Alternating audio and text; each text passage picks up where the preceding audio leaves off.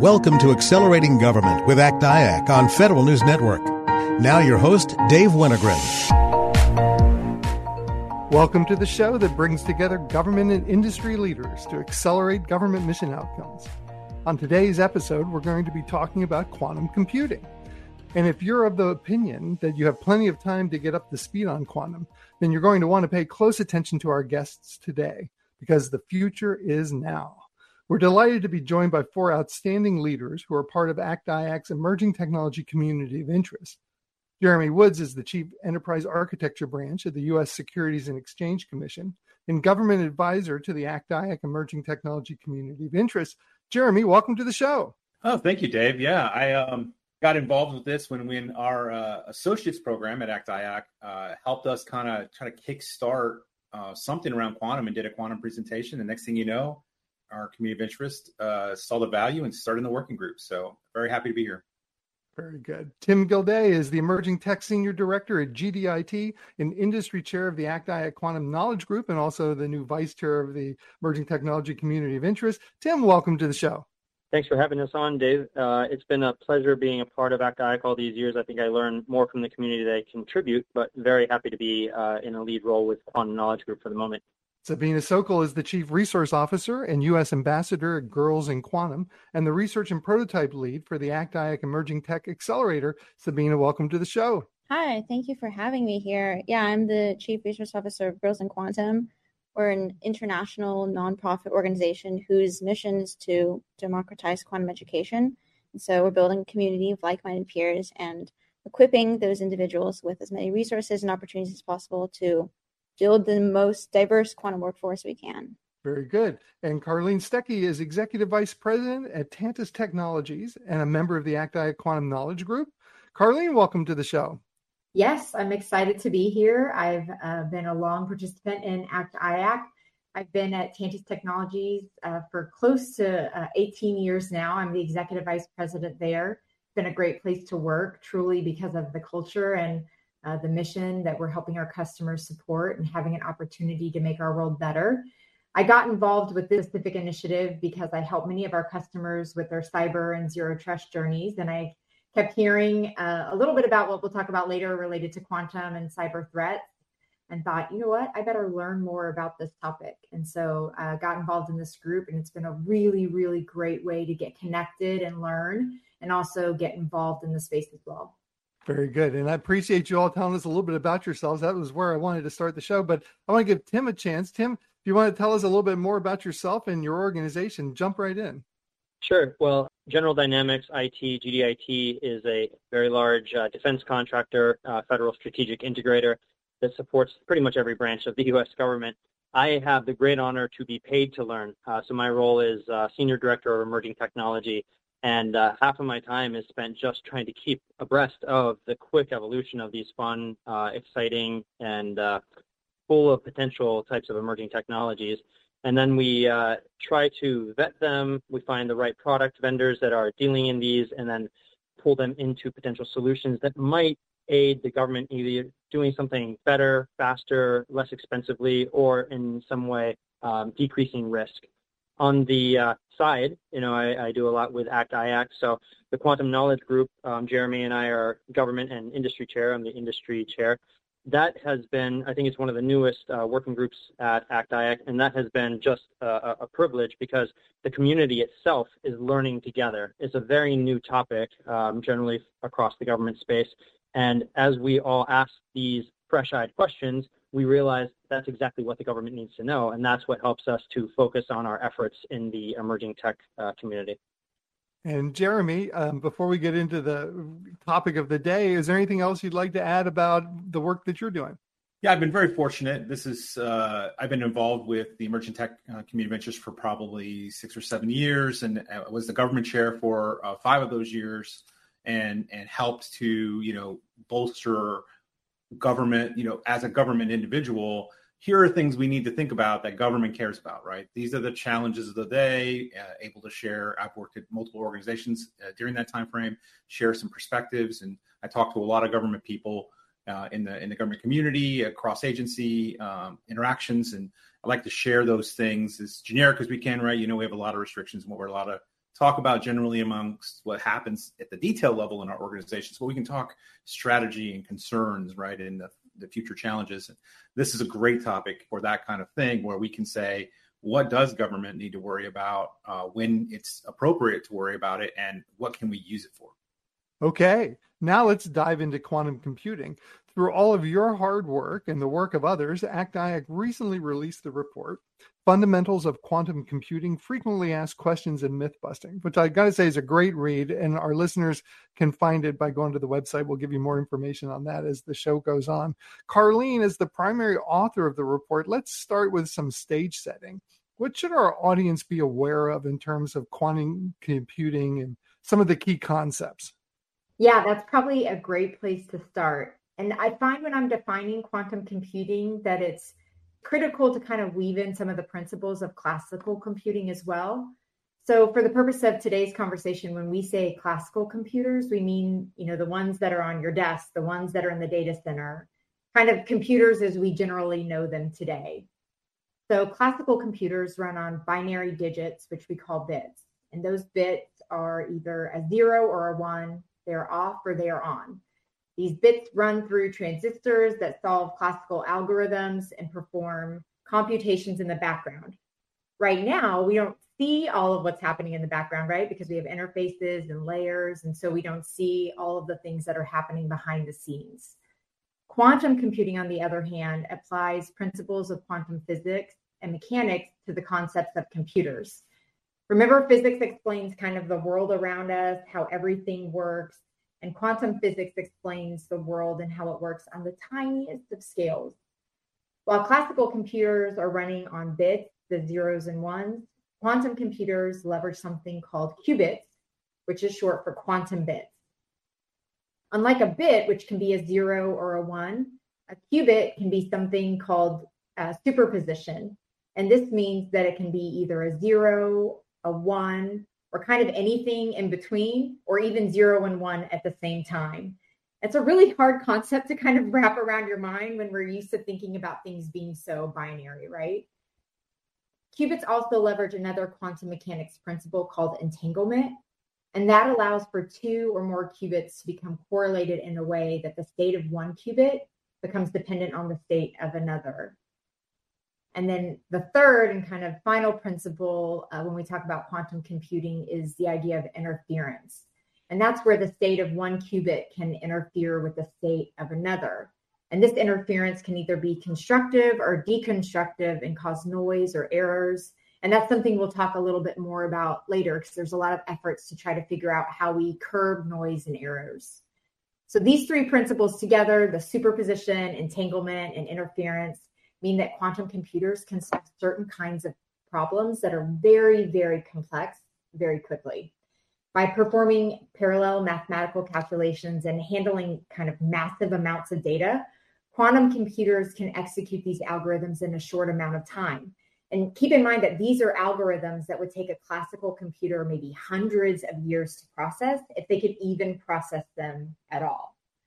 With that, maybe I'll kind of throw it back to Sabina to fact check what I just gave and see if there's anything else that maybe she wants to add in terms of any additional main principles that the listeners should know about. Excellent. Sabina, dive right in. Yeah, I would just like to give maybe an analogy to help visualize this.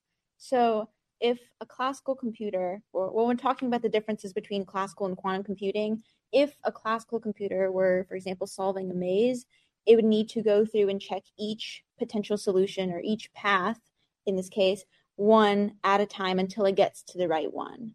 On the other hand, if a quantum computer were solving a maze, it would leverage those properties that Carlene discussed to check all potential solutions or paths at once, which is a little weird and a little difficult to wrap your head around, but essentially that's how it works. And it can do that simultaneously to get to the right one, the right path. Excellent. Tim, you want to pile on anything else on the sort of the intro part? Well, they explained the science behind it very well. I think there's just a few other things that we need to do to level set from an audience perspective, and that's that from a hard work perspective, we're still in the early stages. We're still exploring which of the best paths might get us there fastest. Some of the underpinning things that Carlene mentioned, entanglement, error correction, noise, these are things that we're finding ways around. How do you account for noise when you're running computations? And again, there's superconducting, there's ion trap, there's topological approaches, and many more. So at the moment, again, we're on the sidelines here watching this magnificent race for quantum supremacy and meaningful computation to come from these computers. But right now, I think it's mostly about getting our workforce educated and ready for the impact and the potential of these tools.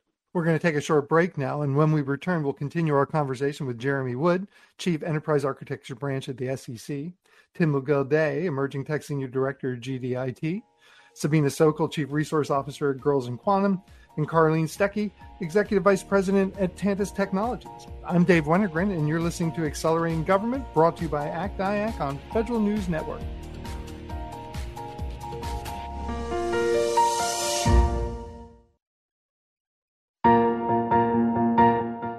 Welcome back to Accelerating Government with ACT-IAC. I'm Dave Wennergren, and on today's show, we're talking about quantum computing.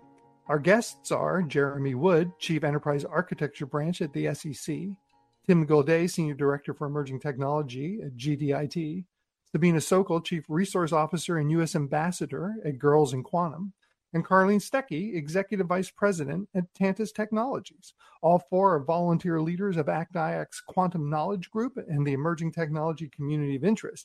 As we were going to break, we were sort of given some initial thoughts about quantum computing and sort of setting the stage, and I wanted to give Jeremy a chance to jump in on that conversation before we move on to the next area. Jeremy, what else would you like to add? I'd first say I really, really liked Sabina's picture of the maze, because that is a key aspect of quantum computing, and that it's not just faster, right? Chips, sets, and computing has been on this dynamic improvement over the years of fitting more and more things on the chips and increasing the processing power. And this is not that. This is completely fundamentally different in how it leverages that hardware to do computing. And I think it's an important thing that we will never be able to scale our classic computers to ever meet what quantum computing is potentially going to give us in the future. Jeremy, we're going to stay with you. As you survey the federal market, and I'll say both government agencies and contractors, what are some initial forays or use cases or areas of interest that you're seeing in quantum? So I think government has lots of problems, right? Those problems are not any different depending on the technology we throw at them. We have large data, big, humongous data sets. We leverage AI or machine learning to try to understand those data sets, understand patterns, and figure out what's going on with them. That's why our AI working group with the Emerging Tech Community of Interest has been extremely popular. We have lots of participation from an amazing group of industry and government people, because those problems are finally, we're getting a lot of traction in government around AI, AI usage and the right way to use it, and the right way to get the solutions we want. The cool thing is quantum is going to just exponentially improve that situation for us. And things that take a long time to get results today, or there are things we won't even tackle because the data sets are too large and we can't process them in a meaningfully time frame to make a decision based on the information. Quantum is going to fix that for us. Let's go to Tim next and say, continue on that thought. It's still nascent technology, but we are seeing some interest areas. And so what are you sort of seeing in the federal market in terms of some initial dipping our toes into the water on quantum? Sure. And it's important to remember with all emerging technologies that they really do tend to follow that hype cycle, right? The peak of inflated expectations, which is where we are right now in quantum. And it's great because it brings attention to it. We all start learning. We're excited. But there is a reality. It's going to take some time for the hardware to catch up.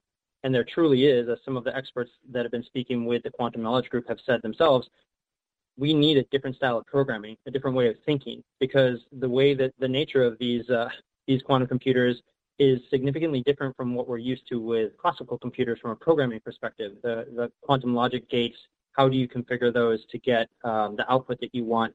So we need both the hardware and the software to be in place before we can have truly deep, meaningful, commercialized tackling of the bigger problems like optimization, supply chain, chemistry, and materials science. There have been some lighter weight, true demonstrations of minor quantum computing power like quantum supremacy demonstrations. And those are always debatable because you can sometimes fine-tune a supercomputer to achieve it in an innovative way. So while that's controversial, these are attempts to use maybe non-commercial applications to show the ability of quantum computers, like factoring small numbers using Shor's algorithm or simulating quantum systems on a smaller scale, some basic optimization problems, and maybe like proofs of concepts for machine learning tasks. And like Jeremy was saying, down the road, there's a lot of promise for quantum computing to accelerate machine learning and AI, and that's, I think, the biggest game changer. But I really do think it'll be a while before we start to grab the bulk of that benefit. Sabina, how about you? What are you seeing as some initial areas of interest? Well, I'd like to just touch on and emphasize something that Tim was talking about with optimization problems and using quantum computers to solve those. I just want to emphasize that there is that one common misconception that quantum computers can just solve any problem faster or more efficiently than a classical computer. The reality is that we aren't going to use quantum computers to calculate 2 + 2, most likely, right?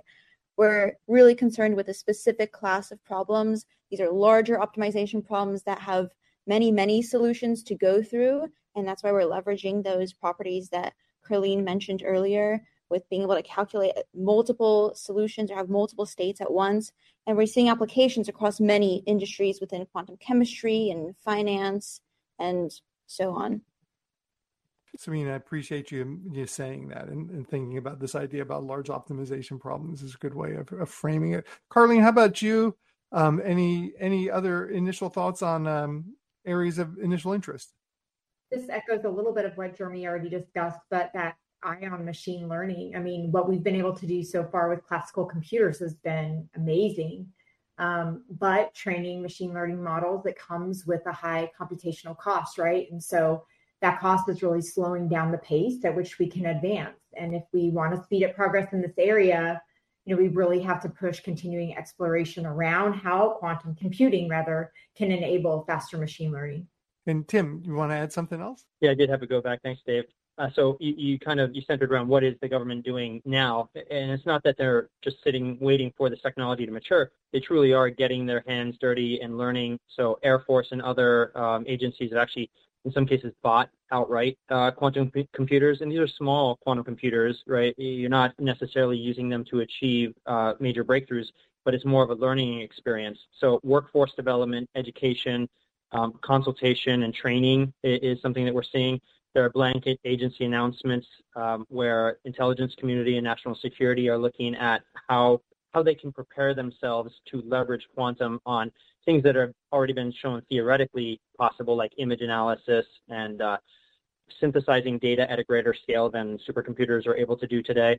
So they are active already. And then, of course, there's the other side of the coin, which we have a publication coming out soon about, which is the cybersecurity threat from quantum computers of the future. That's a now problem, and the government is aware of it, and there is a whole different section of the government very deeply focused on that today. I know Sabina, myself, and a few others are actually working in that part of the government's efforts as well. Yeah, we're definitely going to come back and talk in more depth about that. And I guess the Department of Energy, the national laboratories, too, are also doing forays into this space. Yeah, very good. One of the things that I really enjoyed about the fundamentals of quantum report is the good job that it does around myth busting. And I'm a big fan of busting myths because I think we sometimes are far more hampered in our collaboration and contracting efforts by things we think are true than by the reality of it. And so I really appreciate you all spending the time on that.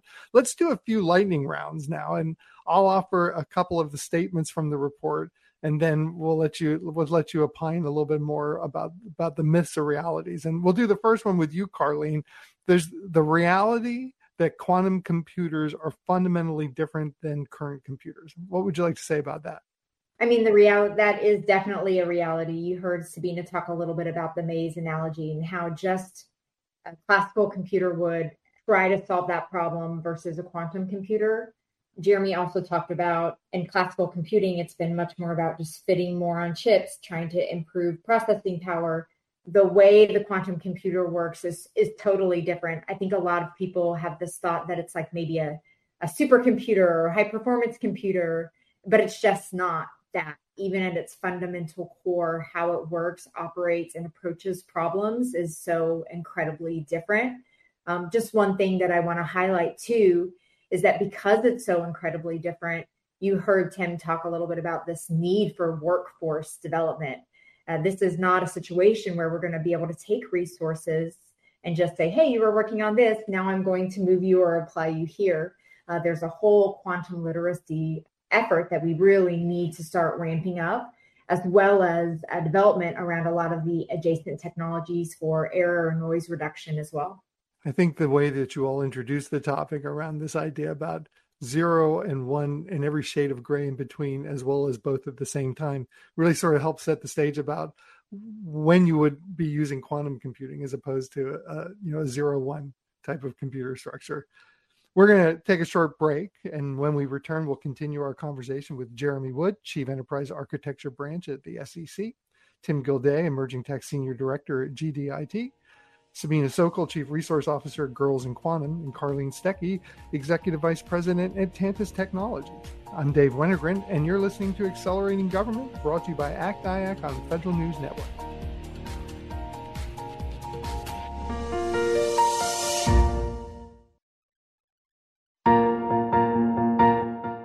Welcome back to Accelerating Government with ACT-IAC. I'm Dave Wennergren, and today we're discussing quantum computing. Our guests are Jeremy Wood, Chief Enterprise Architecture Branch at the SEC, and the Government Advisor to the ACT-IAC Emerging Technology Community of Interest. Tim Gilday is Senior Director for Emerging Technology at GDIT, an Industry Chair of the ACT-IAC Quantum Knowledge Group, and the Vice Chair of the Emerging Technology Community of Interest. Sabina Sokol is Chief Resource Officer and U.S. Ambassador at Girls in Quantum, and the Research and Prototype Lead for the ACT-IAC Emerging Tech Accelerator. And Carlene Stecky is the Executive Vice President at Tantus Technologies and also a member of the ACT-IAC Quantum Knowledge Group and Community of Interest. As we went to break, we were talking about some of the great parts of the report that talk about myth bustings and what are myths and what's are realities. And we're doing a few lightning rounds on those. And so we're going to do our next one is with Tim. And with Tim, we're going to do the myth that quantum computers will replace all current computers. What would you like to say about that? Yeah, exactly. And layering on what Carly and Sabina had said earlier, there are some problems where it's just not effective to use or more efficient to use quantum computers than classical computers. Browsing the internet, basic coding, you don't want to bring a bazooka where you could use a fly swatter, for example. So quantum computers, they excel, at least theoretically, at certain tasks that have factorization of large numbers, or like we said earlier, optimizing complex systems, simulating natural quantum systems. Those types of very complicated, multi-pronged problems, they should be able to achieve significantly faster than a classical computer, which may take thousands of years or may never be able to achieve. There are other deeper things that we still need to understand. Can we build the right algorithms for quantum computers to be applied to certain problems? And that is in discovery phase today. We've got our greatest mathematicians around the world working on those kinds of things. So you look out there right now, we actually don't have too many algorithms for quantum computers yet. But I would say between now and the X number of years into the future when we have commercialized quantum computers, I have little doubt that we're going to have a full marketplace worth of algorithms to tackle many different types of complex problems. Jeremy, let's go to you for the next one. The myth that quantum computers will replace all of our jobs. And it is truly a myth. I mean, I think it's funny. We hear this already today with current computing, right? AI will take my job, or it will, take over aspects of our work. And I think that could be ramped up when we start talking about something like quantum computing, which has got even better processing capability than we can even imagine today for solving things. But like AI today and robotic process automation, they're just tools. They're just tools to be used for very specific use cases, the right use case, right? Especially with quantum computing, as it becomes a reality, it's going to be very expensive, right? We're going to want to use it for the right tasks, for the right thing for a long time. It'll probably be that way. And so they're going to be tools that quantum will make more efficient, right? We're looking at optimization and efficiency, and that will make take some of the work we do today that is just drudgery and get rid of it for us better, like AI and robotics process automation are trying to do for us today. Quantum is just another aspect of that future for us. Is a really important point. Sometimes our fear of change can lead us to always presume some kind of negative outcome. And I've often said on the show that times of change are times of opportunity. And the report does a good job of pointing out that just like the RPA example that you use, I mean, this is a way to routinized tasks and data crunching, all that kind of stuff be done by machines so that the humans can focus on the more fulfilling parts of the task and the parts that require our thought processes and our leadership. So great to point that out. Carlene, we're going to give you the next one. And that one is the reality that quantum computers will require new programming languages. Oh, yay. That's a very interesting question, because I think there's probably a two-part answer to that. The immediate answer is yes. Right now, as Tim was talking about, we only have a limited number of algorithms. And when we look across the landscape right now, we are starting to see examples of quantum instruction set languages. But we know that as kind of the functionality of these computers grows and adapts, that we're going to need to develop even more languages. It will be interesting, I think, to see what we do from a language perspective to try to fill the resource gap. Do we try to make languages that resemble what some of our programmers may be used to today? But I think ultimately the answer is yes, it will absolutely require new programming languages, both in the near and long-term future. And so that gets back to the one that Jeremy was just talking about, new jobs, new skills, new expertises. Although it does point to the important reminder that the skills that brought you here might not necessarily be the skills you will need to be successful in the future. So staying on top of this and being ready to adapt from being a COBOL programmer to being a quantum programmer. Tim. Yeah, I'll add on exactly to what you're saying.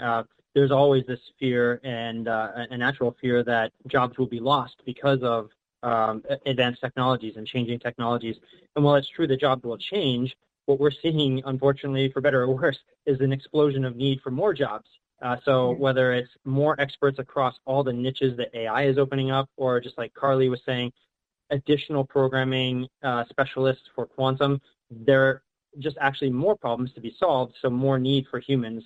You can see right now we still have 9 million job openings that we can't fill, and most of those are high-tech oriented. Sabina, we're going to turn to you first for the next question.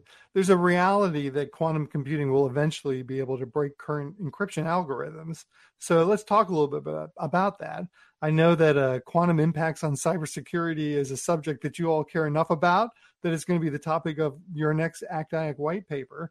So why do people need to start caring now about cybersecurity implications of quantum, and what should government agencies and companies be thinking about and preparing themselves for? Yeah, so indeed, one big area in discussions about preparing for quantum computing is cybersecurity. Shor's algorithm, which is a quantum algorithm that can, but we haven't gotten there yet, break asymmetric key systems, those that use a combination of public and private keys to encrypt data, like RSA. Basically, these schemas rely on the fact that it is difficult to factor very large prime numbers, and Shor's algorithm is basically a very efficient prime number factorization tool. So you can see why that poses a problem. And the fact that Shor's can and will be implemented one day, and the timelines for this happen, when this will happen will tend to vary, let's say 7 to 10 years. When we have the so-called cryptoanalytically relevant quantum computer, one that can implement Shor's algorithm, that's the big reason why both industry and government leaders are looking into quantum safe options now. And so many federal entities like the National Security Agency, National Institute of Standards and Technology, Office of Management and Budget, and so on, have published official guidance and roadmaps specifically addressing post-quantum cryptography. In fact, the White House released its implementation framework for the May 2023 National Security Strategy, which largely emphasized the need to move towards post-quantum algorithms that the National Institute for Standards and Technology is currently finalizing and standardizing for implementation worldwide, particularly public networks, to secure sensitive information.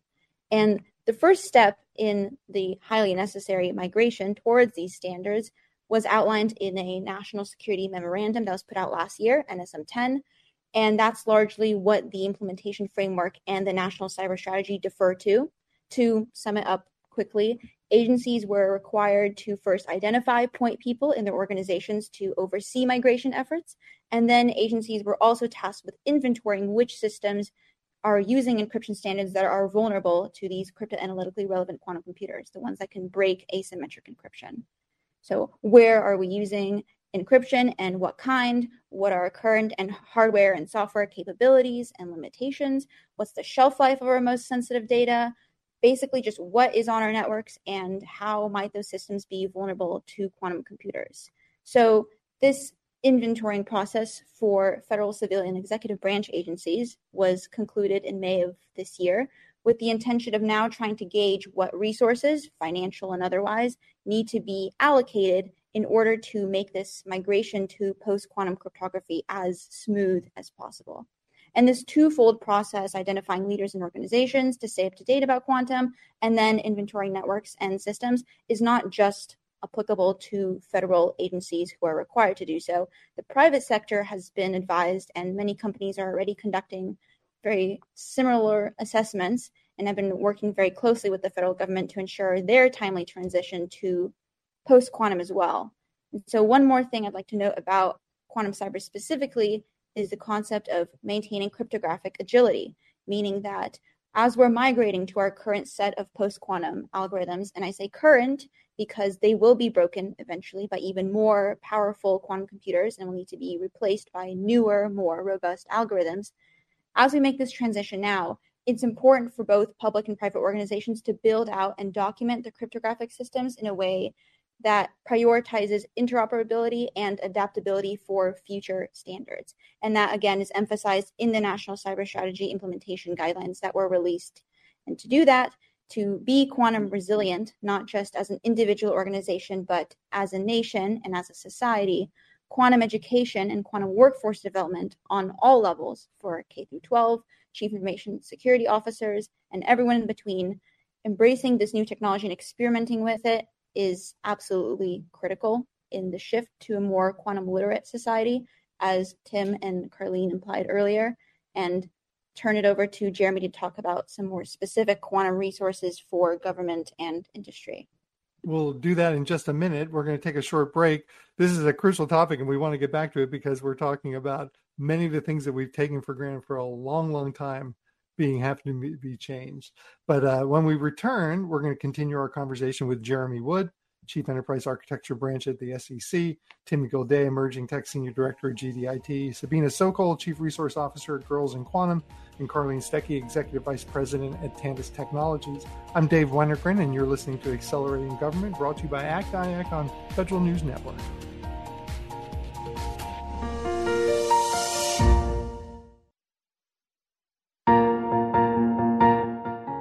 Welcome back. You're listening to Accelerating Government, brought to you by ACT-IAC on Federal News Network.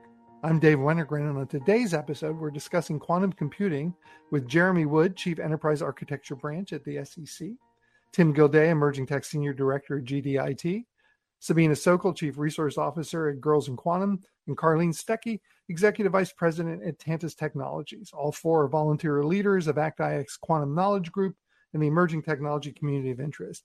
We were talking before the break about how so many things that we take for granted, from HTTPS to PKI to data encryption, all have a future that could look very different as quantum technologies come to fore and the ability to do brute strength cracking of what is unable to be cracked at this moment. And so, Jeremy, what would you like to add about cybersecurity and quantum? I think Sabina did a fantastic job at really giving the overview of the state of where we are, the concern. I would highlight that, there's been a number of legislative and guidance documents put out by OMB and the White House to tell agencies to be ready.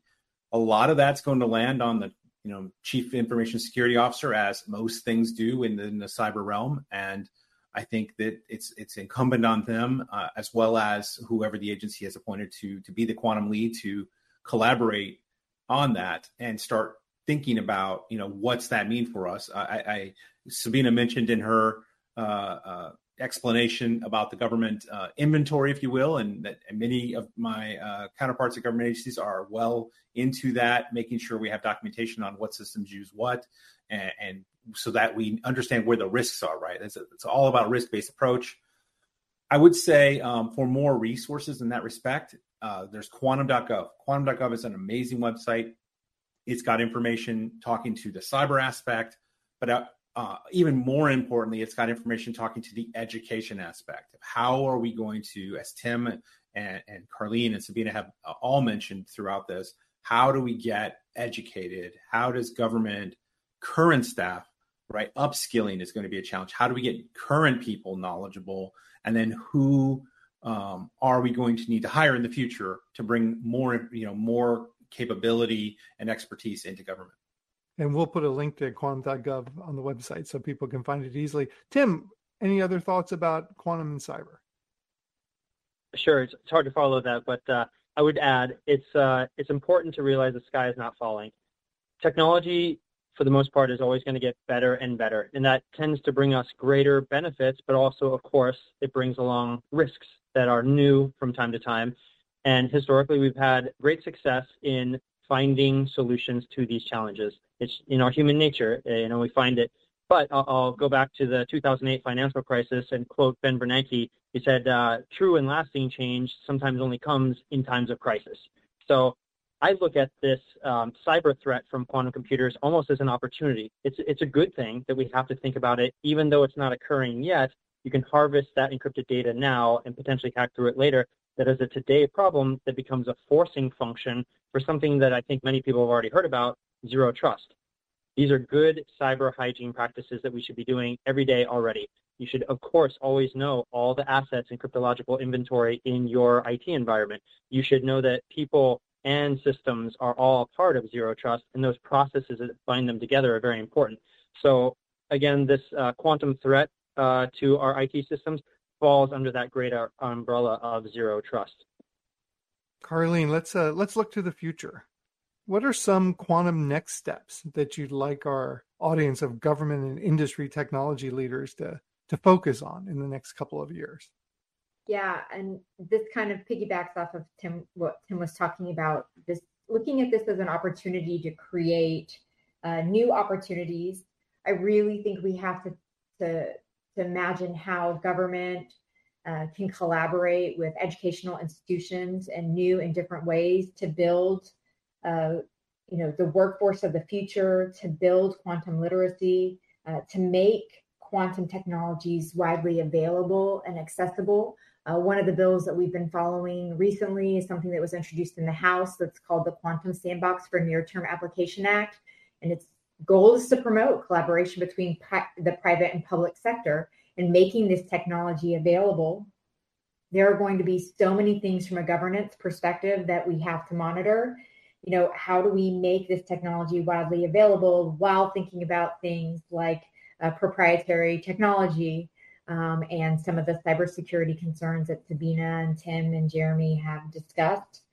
Of course, there's going to be a big need to develop the workforce, but also thinking about from a technology perspective, it's not just the quantum computer itself, but it's building a lot of the adjacent technologies that this is going to need to work and to roll out successfully. And so from a future perspective, looking at the legislation, looking at the adjacent technologies is really where we're spending a lot of our energy. Sabina, what's the next step that you'd like our audience to be thinking about? Well, I'd like to highlight, Carlene just mentioned legislation. The National Quantum Initiative Advisory Council, the NQ-IAC, was recently enhanced a couple months ago. It was originally established a couple years ago, but it's now being pushed to the forefront as an independent evaluator of the National Quantum Initiative program in the United States. And this committee serves as an advisor to the Presidential Cabinet, Congress, National Science and Technology Council, and a couple other entities within the quantum information science space. And I think this is a very big step in quantum computing. It's a marker of the federal government's big push to accelerate quantum research and development and to stay ahead of the quantum computing curve. So I'd say continue investing in QIS and quantum workforce development, particularly in K through 12. All right. We've got about a minute and a half left. We're going to go to Tim next. Tim, what's a next step you'd like to see? Continued education. And I would say, while emerging tech always looks like a shiny object and it's fun to try and figure out, how can I use blockchain? How can I use quantum? How can I use this aspect of AI? It's better to define the key problems or outcomes that you want, whether it's a government agency, a company, or you in your own individual life. Try to figure out, what do you want to achieve in your setting? And then you work backwards. More often than not, there's going to be a component that emerging tech can play in that, but it's never a silver bullet, right? You're not going to achieve, you're not going to solve world hunger or cure cancer with one technology alone, right? And you need to work backwards from that. And it all begins from educating and then centering yourself on those top priorities. That's my big takeaway. All right, Jeremy, we've got about a minute left, so we're going to give you the last word. What's the next step for you? Yeah, I completely agree with what's been said here. Education. Government is like any other organization. We are constantly having to do change initiatives, figure out how to incorporate new capabilities and technology, right? When we move from mainframe computing to desktop computing, we move from desktop computing to cloud computing. All of those things require education, upskilling, and change management. And that is a key skill that the government will need as we start to tackle even this new emerging technology. You are all like music to my ears, because the tagline for this show is accelerating government mission outcomes through collaboration, leadership, and education. And I heard you mention all three of those as our next steps. Jeremy Wood is the Chief Enterprise Architecture Branch at the SEC. Tim McGilday is Emerging Tech Director at General Dynamics Information Technology. Sabina Sokol is the Chief Resource Officer and U.S. Ambassador at Girls in Quantum, and Carlene Stecky is Executive Vice President at Tantus Technologies. Their recently released report is Fundamentals of Quantum Computing, Frequently Asked Questions and Myth-Busting, and their next report will be on the cyber implementations of quantum computing. Thank you all for your leadership in the federal technology community. Thank you for your support to ACT-IAC, and thank you especially for taking the time to join us today. ACT-IAC's emerging technology community interest is a great way to plug in and get involved. If you'd like to learn more, check out our website. ACT-IAC's Imagination ELC conference has been described as the best annual event in the government technology arena. And you can be part of this premier event on October 29th to the 31st in Hershey, Pennsylvania, and join your fellow government and industry executives as we tackle the top issues and topics that are facing the federal tech market. This year's theme is the business of doing, and we'd love to see you there. If you'd like to learn more about quantum computing, the reports we discussed on today's show, or how to register for the conference, check out the Federal News Network website or go to our website, www.ACT-IAC.org. I'm Dave Wennergren, and you've been listening to Accelerating Government, brought to you by ACT-IAC on Federal News Network. Thanks for listening to Accelerating Government with ACT-IAC.